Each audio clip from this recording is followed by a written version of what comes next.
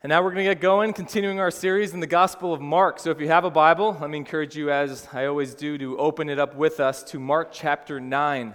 If you don't have a Bible, feel free to grab a blue pew one, looks like this in front of you, and you can turn to page 844 in that to get to Mark chapter 9. And this is, we have a lot to unpack this morning, so we need to get going right away. But what we're going to see this morning is a very familiar passage if you have a church background. It's famously known as the Transfiguration. Transfiguration. Again, that's a familiar word for you if you kind of grew up in this context, but if not, it's probably not a word you've heard before because we don't really use it anymore or hear it anymore. And I think the reason is because the word simply means to change. To change. And simply put, I think it's just easier to say change than transfiguration. I think eventually we figured that out. And so we don't hear transfiguration in our day-to-day language. It just means to change. But it's a simple story to say what happened. It could take you just a few seconds to go through what happened in the transfiguration. Jesus goes up and hikes up a mountain. He brings his three closest disciples with him. And his physical nature transforms. It changes before them. And then things go back to normal. They come back down the mountain, and it won't be referenced again for the rest of the gospel. But what we're after this morning, the question we want to answer is, why did this happen? We can say what happened. You've probably known what happened even before we start. But have you ever asked the question, why? Why does this happen? Well, what's the purpose of this? Does it accomplish anything of significance for the disciples? Is it significant for you at all today, sitting in the pew? Is this story significant for you? This is a sermon that prayerfully will engage your mind, and then, Lord willing, by the end, pierce your heart. That's what I'm after, and so I challenge you to hang with me, to see this through, and then see what God has in store for us at the end. We're going to be looking at the first 13 verses of chapter 9, and we're going to spend the bulk of our time in verses 2 through 8, but the kind of setup for this story and then the aftermath of this story both play important parts in rounding it out. So we're going to start with the setup, just verse 1, and then talk about it. Chapter 9, verse 1. And he said to them, "Truly I say to you, there are some standing here who will not taste death until they see the kingdom of God after it has come with power." I intentionally left this verse for this morning's message, even though it's actually the conclusion of Jesus' teaching that we heard last week. All right, so quick refresher if you forgot or maybe were not here last week. After the disciples rightly identified Jesus as the Christ, it took them a long time, but chapter 8, right, we saw that happen. Jesus goes immediately to say two really, really difficult things. He says the Messiah will suffer. He'll be rejected and he'll be killed by the Jewish elite and then 3 days later rise again. It's one hard thing. And then he says a second, if you want to be my disciple, you must deny yourself, take up your cross, and follow me. All right, so we saw last week messiahship and discipleship. That glory comes from suffering, and the cross stands at the center of both. If you missed last week's sermon, I would encourage you to go back online or through the church app and listen to it because it is a really crucial sermon in the Gospel of Mark because it kind of sets the tone for everything we're going to be seeing in the back half of the Gospel. But the disciples at that point are probably a little shell-shocked, right? Put yourself in their shoes. They finally declared the truth that he is the Christ, and then they hear this back. Like, that's just hard to hear. It's not what they expected. And so Jesus, seeing that they're probably just struggling with this, like, how do I grasp this? Then he gives this prophetic promise, this verse 1, "Truly, I tell you, some standing here will not taste death until they see the kingdom of God after it has come with power." You see, the Christian life, it's not without encouragement. It's not just suffering with no joy. It's joy in suffering, right? That's the paradox of the whole Christian life. Jesus says, on one hand, you must take up your cross. The cross, man, was a symbol of death, a symbol of execution. Take up your own death. And then, right after that, some of you will not taste death until you see the kingdom of God. All right, so we can just grant it right out. Like, that's a little confusing, isn't it? Take up your cross. Some of you will not taste death. but it's not a contradiction. It's a paradox. To save your life, you must lose it first. Deny yourself daily, and in doing so, you will save your soul. Isn't that just what this is all about? Isn't that the Christian life? To save your life, you must lose it first. So Jesus says this to encourage his disciples. Listen, fellas, despite how hard your life is going to be, and it's going to be hard, it's the only life worth living because it reflects the life that I'm living. And so still for us today, every command you read in the Bible, whether from Jesus or inspired by the Holy Spirit from another person saying it, every command needs to be heard in light of what Jesus has already done. Jesus will never call you to do something he has not already done. Never separate what you need to do from what Jesus has already done. Okay, so you might even say, like, that's a little confusing, but paradox, not contradiction, that seems to fit. But what does that statement actually mean? Some of you will not taste death until they see the kingdom of God after it has come with power. Like, what does that actually mean? And so this is why I saved verse 1 for this week's sermon, because that's a prophetic statement, right? He's casting something out into the future. And while there are a variety of interpretations amongst historians and commentators on that verse, I think what's most convincing is that Jesus is really kind of talking about two things here. There's one thing that he's kind of talking about in general, but then there's an immediate prophecy that he will see come to fruition. I think first, long term, he's talking of the resurrection. Guys, the kingdom of God will come in its power when the Father raises Jesus from the dead. He's already telling them he's going to raise from the dead, but they're just not really getting it. They don't really know what that means. They don't know what to do with that. But after I have accomplished my purpose to come in the form of man, to take the sins of the world upon myself so that others may go free, and I rise from the dead, some of you will see that. But then specifically, I think he's specifically previewing what's about to happen in the following verses, right? The transfiguration. He's about to take some of them, 3 exactly, up to the top of a mountain where they're going to witness something so powerful that words will literally fail them. Okay, I think the reason for this is that you got Matthew, Mark, and Luke, or 3 of the 4 gospel writers that are kind of most similar in their structure and their format. They're called the synoptic gospels.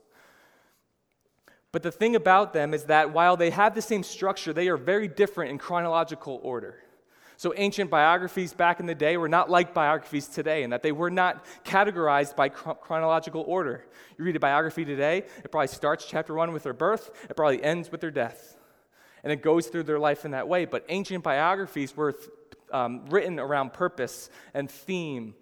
And so you have Matthew, Mark, and Luke kind of all doing things in their own chronological order in order to accomplish their own personal theme and purpose. And yet, this is a rare case where they're all in agreement. This verse precedes the transfiguration in all 3. Mark will begin the next verse by saying, after 6 days. Meaning 6 days after he says this, they're going to head up the mountain. And we know Mark, we've seen this all throughout the gospel. He never gives us timing. He has no care for when things happen or trying to let the reader know how much time passes, except right here he says specifically after 6 days. Okay, so this is why I think Jesus is saying some of you, specifically 3 of you, are about to see something powerful. And that's where we'll go. Let's read together. Follow along verses 2 through 8. And after 6 days, Jesus took with him Peter and James and John and led them up a high mountain by themselves. And he was transfigured before them, and his clothes became radiant, intensely white, as no one on earth could bleach them. And there appeared to them Elijah with Moses, and they were talking with Jesus. And Peter said to Jesus, Rabbi, it is good that we are here. Let us make 3 tents, one for you, and one for Moses, and one for Elijah. For he did not know what to say, for they were terrified. And a cloud overshadowed them, and a voice came out of the cloud, This is my beloved Son. Listen to him. And suddenly, looking around, they no longer saw anyone with them but Jesus only. Again, for many of you, there's nothing shocking in that passage. You've probably heard it dozens of times before. But I wonder if you've ever considered it in context with the rest of the gospel. Like, why does he do this now? What's his aim in bringing them up the mountain at this point in his ministry? And the more you dig into the story, the more you'll find that this story is a connector. It's a connector from the Old Testament to the New Testament. It is loaded with allusions to the Old Testament. We actually won't even be able to cover them all. And then it previews the end of the New Testament. So this story kind of shows the Bible is one story, unified story. Jesus was never plan B. Right? He has always been the fulfillment of every promise that the Bible has ever put forth. And Jesus' message to his disciples, our message to the church, should never be, guys, you can throw out your Old Testament. You don't need it now. No, you need to go back to the Old Testament and see everything in light of him.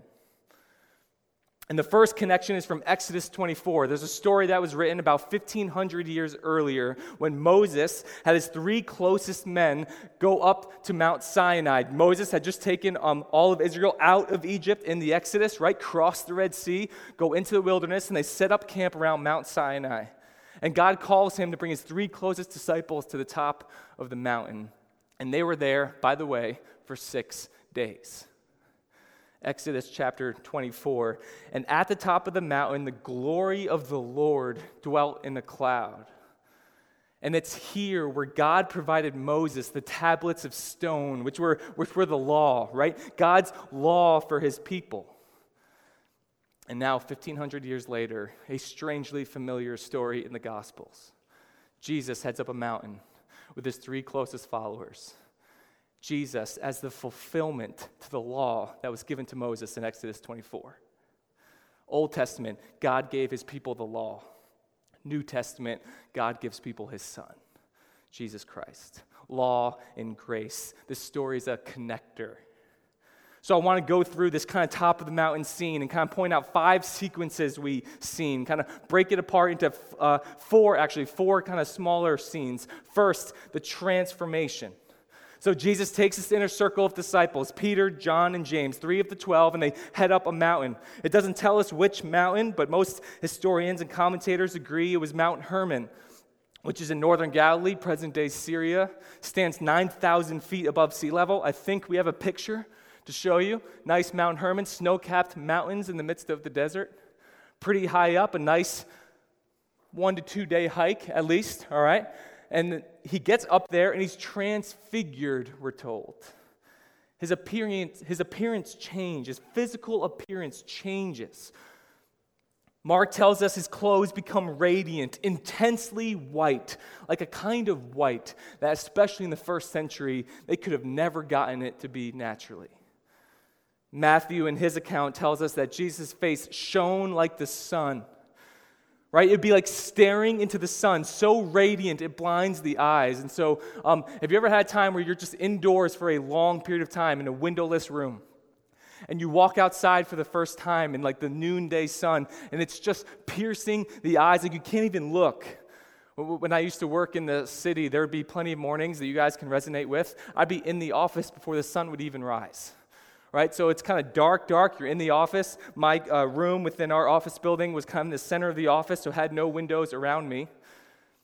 So it might not be till noon, 1 o'clock. I might step outside for the first time, especially like a sunny winter day. You kind of walk out into the city streets and just be like, oh my gosh, like what is happening right now? Like I feel like a vampire coming out into sunlight. This is horrible. I just referenced the vampire in a sermon that was not in the script. I'm probably going to edit that out, all right? But here's the idea, that idea that we've all been there of being like, that is just so bright. Like, that is what Jesus looked like in his appearance. They couldn't even look at him.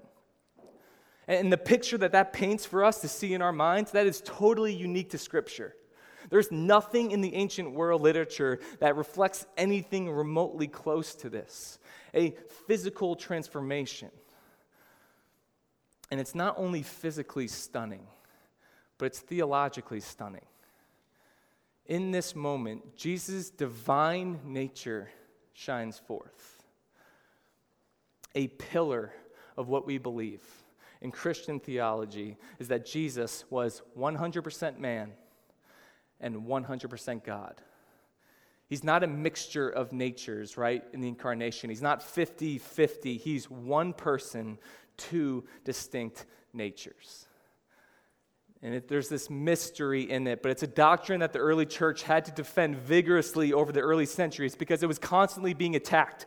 It was constantly being twisted because people's like, that just makes no sense. That just sounds like fictitious. That sounds silly, but it's what Scripture clearly teaches. And so that's why a lot of these early councils in the early church had to be set up to put statements forth like the Nicene Creed and the Apostles' Creed affirming Jesus, one male, two natures.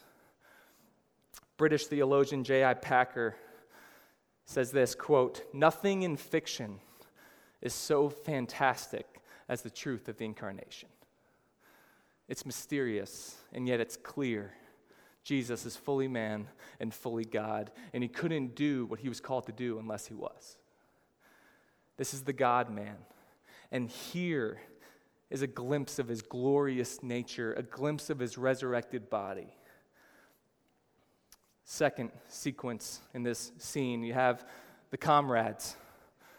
You got the comrades, while transfigured, all of a sudden there's Elijah and Moses, and they're talking with Jesus. So why are these guys showing up now? Like, this is just getting a little strange, isn't it? Well, again, a rooted knowledge in the Old Testament sheds light upon this because Elijah and Moses were known to be the precursors to the coming Messiah. And every good first century Jew knew this, because they represent the two main divisions of the Old Testament, the law and the prophets. Moses representing the law, Elijah representing the prophets. A couple of things that confirm this.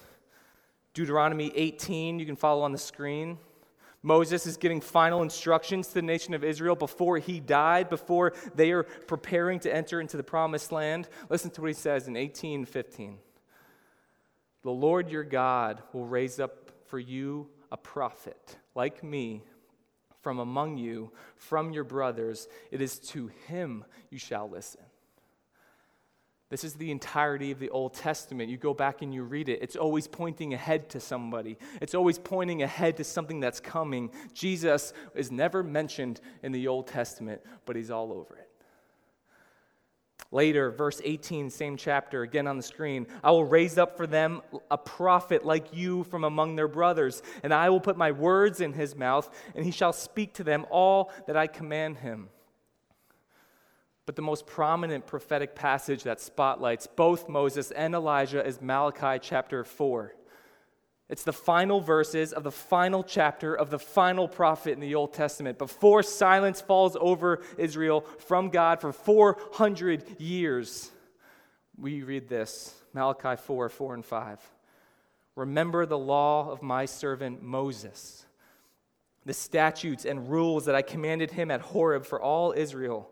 Behold, I will send you Elijah the prophet before the great and awesome day of the Lord comes." Their presence on the mountain validates who Jesus says he is. They are forerunners to the Messiah, the one who will come to set God's people free. Third sequence, top of the mountain, the terror. The terror. It's here where we kind of get snapped back to reality that there's just three normal guys watching this. Peter, James, and John are there, and they are just literally speechless. And can you blame them? Like, they are witnesses now to something that's never been seen before. And so that's why I'm prone to want to give our guy Peter some slack on this one for what he blurts out. Like, I just want to put him off the hook, all right? We all know the person in our friend groups, okay? Maybe you're this person, all right? Maybe I'm this person who just can't stand awkward silence. All right, and they feel the need, they just have to talk, because if I don't talk and nobody talks, and this is like needles in my eyes, I hate this, right? So they'll just kind of blurt out anything, even though it makes no sense. Just can't stand silence. Like, that's kind of who Peter is in the Bible. Silence is deafening. So Peter sees this. He's terrified. And he just says the first thing that comes to his mind. Jesus, this is good. This is good that we are here because I have an idea. All right? There's three of you. Let's make 3 tents. One for you, one for Elijah, one for Moses. Let's set up camp. Plus, Luke gives us a really small detail that I think matters here that Mark doesn't. Luke tells us that Peter, James, and John actually fell into a deep sleep when they got to the top of the mountain. So they awoke to see Jesus transfigured and Moses and Elijah there. So not only is he terrified, Peter just woke up from a deep sleeping nap. All right, now I'm just saying, we just got to cut him some slack here, all right? Okay, personally, I never used to take naps. It was like a pride point of mine. I don't need to nap. I sleep at night, all right? And then I became a dad. All right, so now I nap, all right? And about 50% of them are unintentional naps, all right? But here's what I've found out since now I start taking naps. The first 2 minutes after waking up from a nap, I should be trusted with nothing, all right? I am in another world. Like, it's far different from when waking up in the morning for some reason. I don't know where I am. I don't know who I am. I don't even know I'm a father. Why is there a kid in my face? Okay, that's my kid. I know you. But I'm just like, it's so strange, like an out-of-body experience. And so I'm just saying, my own empathy for Peter, I'm letting him off the hook, all right? He woke up from a nap, and he's terrified. Because he said, Jesus, let's set up camp right now. But let me just say this in all seriousness now. Anytime someone in the Bible encounters the physical glory of God, do you know what the response is? Every single time? Terror. We cannot handle God in all of his glory. And if it weren't for the person and presence of Jesus Christ, it would destroy us all. And one of the biggest heartbreaking problems in our day is that we live in a world where God has been stripped of his godness. And not just in the world, like in our churches, where we have managed to create a false kind of harmless God that strikes no fear into our hearts because he's wearing a white robe and sitting on a cloud playing a harp. And the idea of encountering God is almost used as something that's just intriguing and it's lighthearted and it's kind of cool, or it's just kind of boring and uninteresting, like who wants to encounter God? And so is it possible that we are so distracted in this world, so drawn to this world, that we miss the weight and profound power it is to truly encounter God? So listen, nothing will make us more desperate for a Savior in our life until we truly encounter the glory of God. Let's go to the fourth sequence on this mountaintop, the voice. The voice. Aside from Peter speaking, Mark records just one other voice. And while we can agree to dismiss Peter, we ought to really dial into this one. A cloud overshadowed them, and a voice came out of the cloud. This is my beloved Son. Listen to him. This cloud is the glory cloud. Again, going back to the Old Testament, the Shekinah glory cloud. It's seen all throughout the Scriptures. It's a cloud that came at mountaintops where God encountered his people. It's a cloud that filled the tabernacle and led God's people from place to place. It is the physical presence of an invisible, all-sovereign, and powerful God. And out of the cloud, the voice of the Father validates Jesus as his Son. This is my beloved Son. And then a direct command to the disciples. Listen to him. I love the simple power throughout the whole Gospel of Mark. First with Jesus, now with the Father. You see, God does not need a lot of words to get his message across. Jesus is my Son. Listen to him. So let's put this in context. Okay, Jesus had just told his disciples for the first time why he was sent into the world, to be the suffering Messiah, the King who was crucified so that those who believe in him will be saved from their sins. And then in order to follow him, people must take up their own cross and walk the pathway of suffering into glory. Isn't that a hard word? Wasn't last week a little tough, just a little bit? Don't you think the disciples were struggling with that? Perhaps after hearing it and they were maybe having some second thoughts in their mind about following him, talking amongst themselves, just going like, man, maybe this is not the guy. Maybe we don't really know what we're signing up for. Maybe this is not what we were looking for. Maybe we should bow out.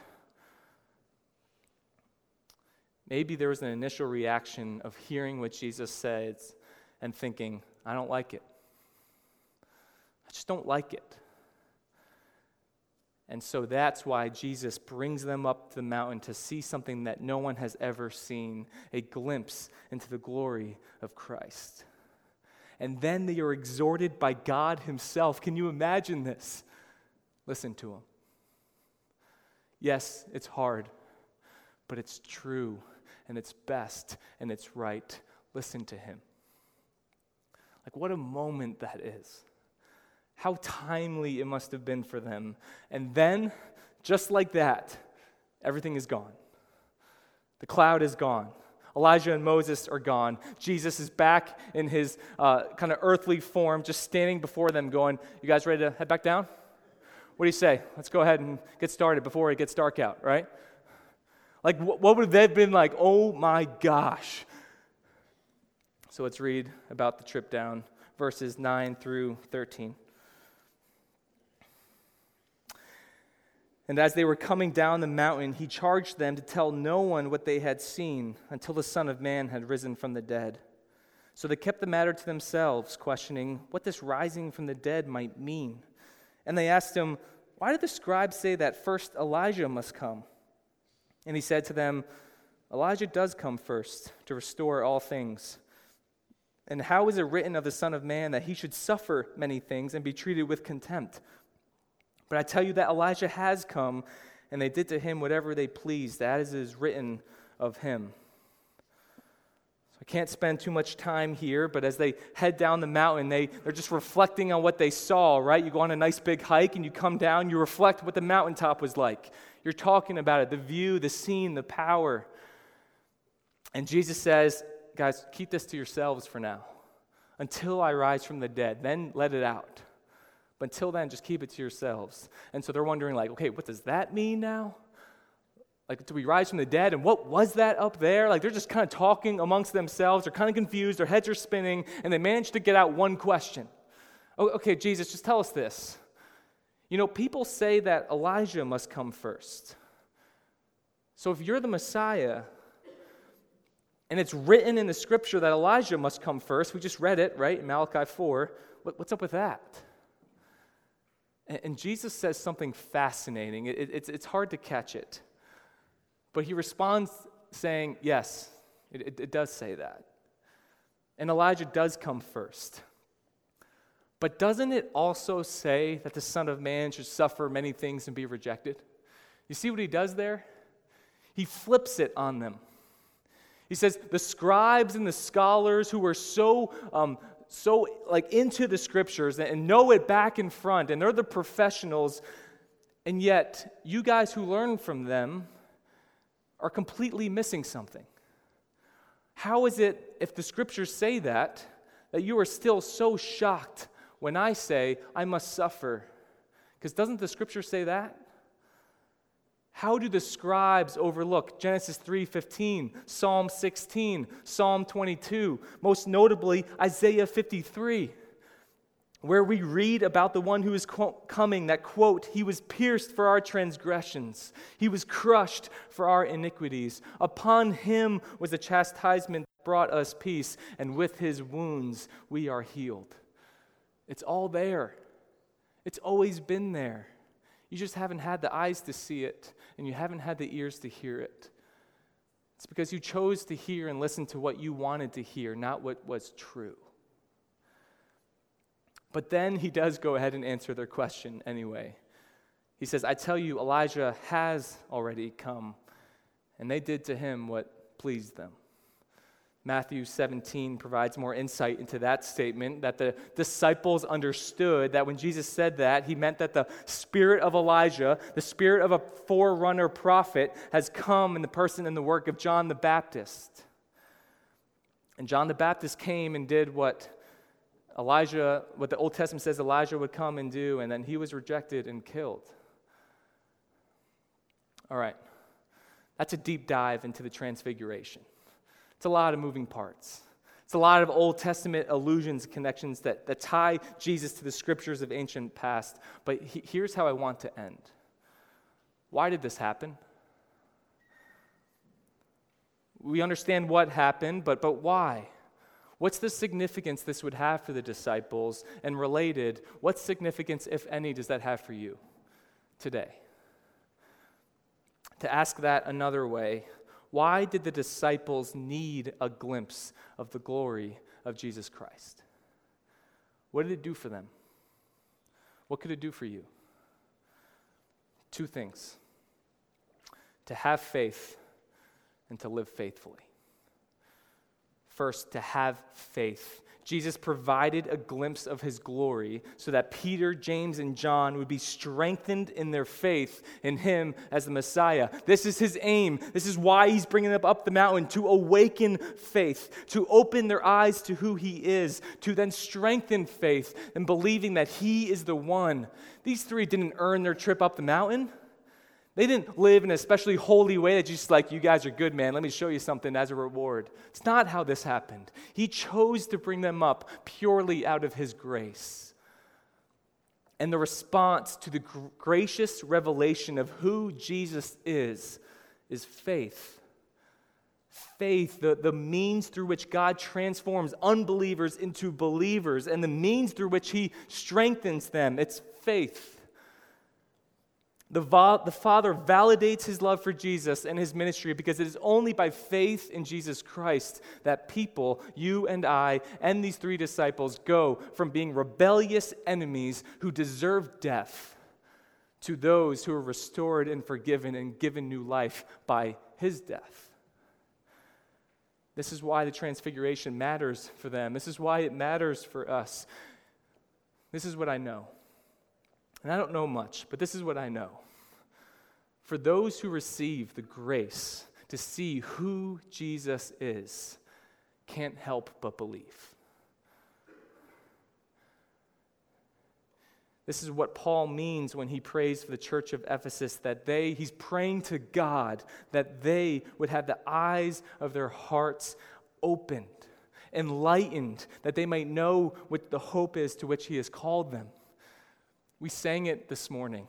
Open the eyes of my heart, Lord. That's not something we can do ourselves. That requires grace. And so I want you to hear me. I want to be very clear. Believing in Jesus, putting your faith in Jesus, does not mean all of your questions have been answered beyond the shadow of a doubt. The disciples still had questions. They asked one on the way down the mountain. But rather, believing in Jesus as the Christ is to experience his presence and power in such a way where you put your faith in him even in the midst of questions. That's what faith is, the assurance of things hoped for, the conviction of things not seen. It's not blind faith, but it's rooted faith. Faith in Jesus taking your place on the cross, of dying for your sin, and in exchange giving you the righteousness he possesses. So now when the Father looks at you, he does so with all the love and affection that he looked at Jesus on top of the mountain. Think about this. That when Jesus looks at you, everything you are, everything you've done, because of what Jesus has done, he looks at you and says, "This is my beloved son. This is my beloved daughter." Jesus brought them up the mountain to awaken and strengthen faith. And then second and finally, the transfiguration happened so that you will live faithfully. Hang with me here, okay? When the Father said to Peter, James, and John, "Listen to him," that's a command, isn't it? It's a command that shapes their lives, that ought to shape their life. And it says that the result of true saving faith that often gets forgotten about is obedience. God does not save us because we obey him, but because God saves us, we obey him. We're clear on that, right? He saves us for good works. He frees us to do that, and without the motivation to listen, that command is useless. We all know how to do things in our lives that we think we should be doing, but if we don't have the motivation to do it, isn't it useless? And so obedience comes from beholding the glory of Jesus Christ and then listening to the word of Christ in that order. It's what happened on the mountain. First, they behold Jesus as the Christ, all that he is, all his radiant glory, and then they have the motivation to listen. To live faithfully in obedience, that's a lifelong journey for all of us. And we will never be perfect, but we will, by God's grace, grow over time. And at the center of that journey is the call to behold Jesus Christ. Think about the timing of the transfiguration. Jesus just said some really hard things. Deny yourself, take up your cross. In the chapters that are coming, he will say more hard things. Fair warning. Right? Things where the disciples and things where we might have an initial reaction of, I don't like this. This isn't what I wanted to hear. It's not how I think things should work. That's offensive to our modern minds and sensibilities. And the question is, what are we going to do in those moments? What are we going to do in those moments where we don't like it? Will we abandon the words of Christ and follow our own desires and how we think things make sense? Or will we live faithfully and listen to him? It's a decision we're all going to make. And it's a decision we need to make every single day. The reason why these three men and the millions of followers who come after them are able to listen to Jesus is because we behold his glory. The glory we get a glimpse of on top of the mountain. This is how true growth happens. This is what it looks like to live faithfully. Because the disciples, they had faith. It was a small faith. It was a young faith. It was an immature faith. And they needed to grow. And the key to growth is beholding. If there's one word we need to recapture in our day in the church, what does it mean to behold? To stare at the glory of Christ. Because that is the motivation that we need to obey. Paul says in 2 Corinthians 3:18, and we all, himself included, myself included, we all, with unveiled face, beholding the glory of God, are being transformed into the same image from one degree of glory to another. It's slower a lot of times than we want, but it's one degree to another by beholding the glory of the Lord.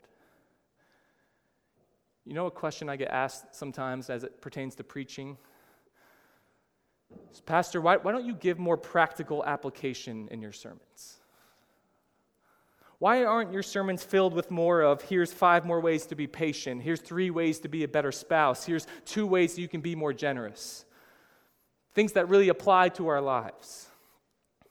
And what I'll try and get across is that the key to growth in the Christian life and overcoming sin and overcoming problems that we all have is not by staring at how you can do better. It's by beholding Jesus Christ in all of his glory. That is our only hope for real change. So do you want to become more patient at work? Do you want to be more patient with your spouse, more patient with your kids? That's a good desire. You know how it happens? By beholding Christ, who was patient with you and loved you despite your rebellion. Do you want to grow in compassion for the least of these and be more generous with your time and your talent and your treasure? Stare at Christ, who had everything and yet emptied himself on the cross in order to restore you totally and completely. Do you want to be freed from the enslavement of pornography and sexual sin that you have felt hopeless to overcome, and nobody else really knows about it, but you know it's been just over you for years, and you can't get away from it? Do you want to be free from being a slave to sexual sin? Stare at Christ, who was tempted in every way but did not sin, so that he could pay for yours. So when God looks at you, you are pure, complete purity, white as snow. Beholding Christ is what provides the right motivation and example to overcome, to grow, to transform. Sure, there are practical steps involved, but it never starts there. It always starts with beholding Christ, because you need the right motivation before you determine how you ought to do it. We want you to walk out of here week in and week out from Grace Church, not with a list of things of what you need to do better. We want you with a vision of Jesus Christ high and lifted up, for all to see the vision of a Christ who loved you so much that he gave his life for you. That's what awakens faith. That's what provides motivation to seek long-term, meaningful change. This is why we need the story of the Transfiguration, to have faith, to live faithfully. Let's pray.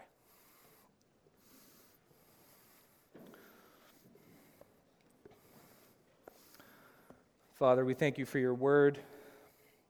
We thank you how it is living and active, and you still use it to pierce the minds and hearts of your people. Father, I pray that is true today, that your Spirit would just be doing work over us all, stirring our hearts for you, lifting our eyes off ourselves, and beholding your Son. We thank you for the gift that he is. We thank you for the power and motivation that comes with believing in him, that leads to real, meaningful change that will turn the world upside down by your grace. It's in your name we pray. Amen.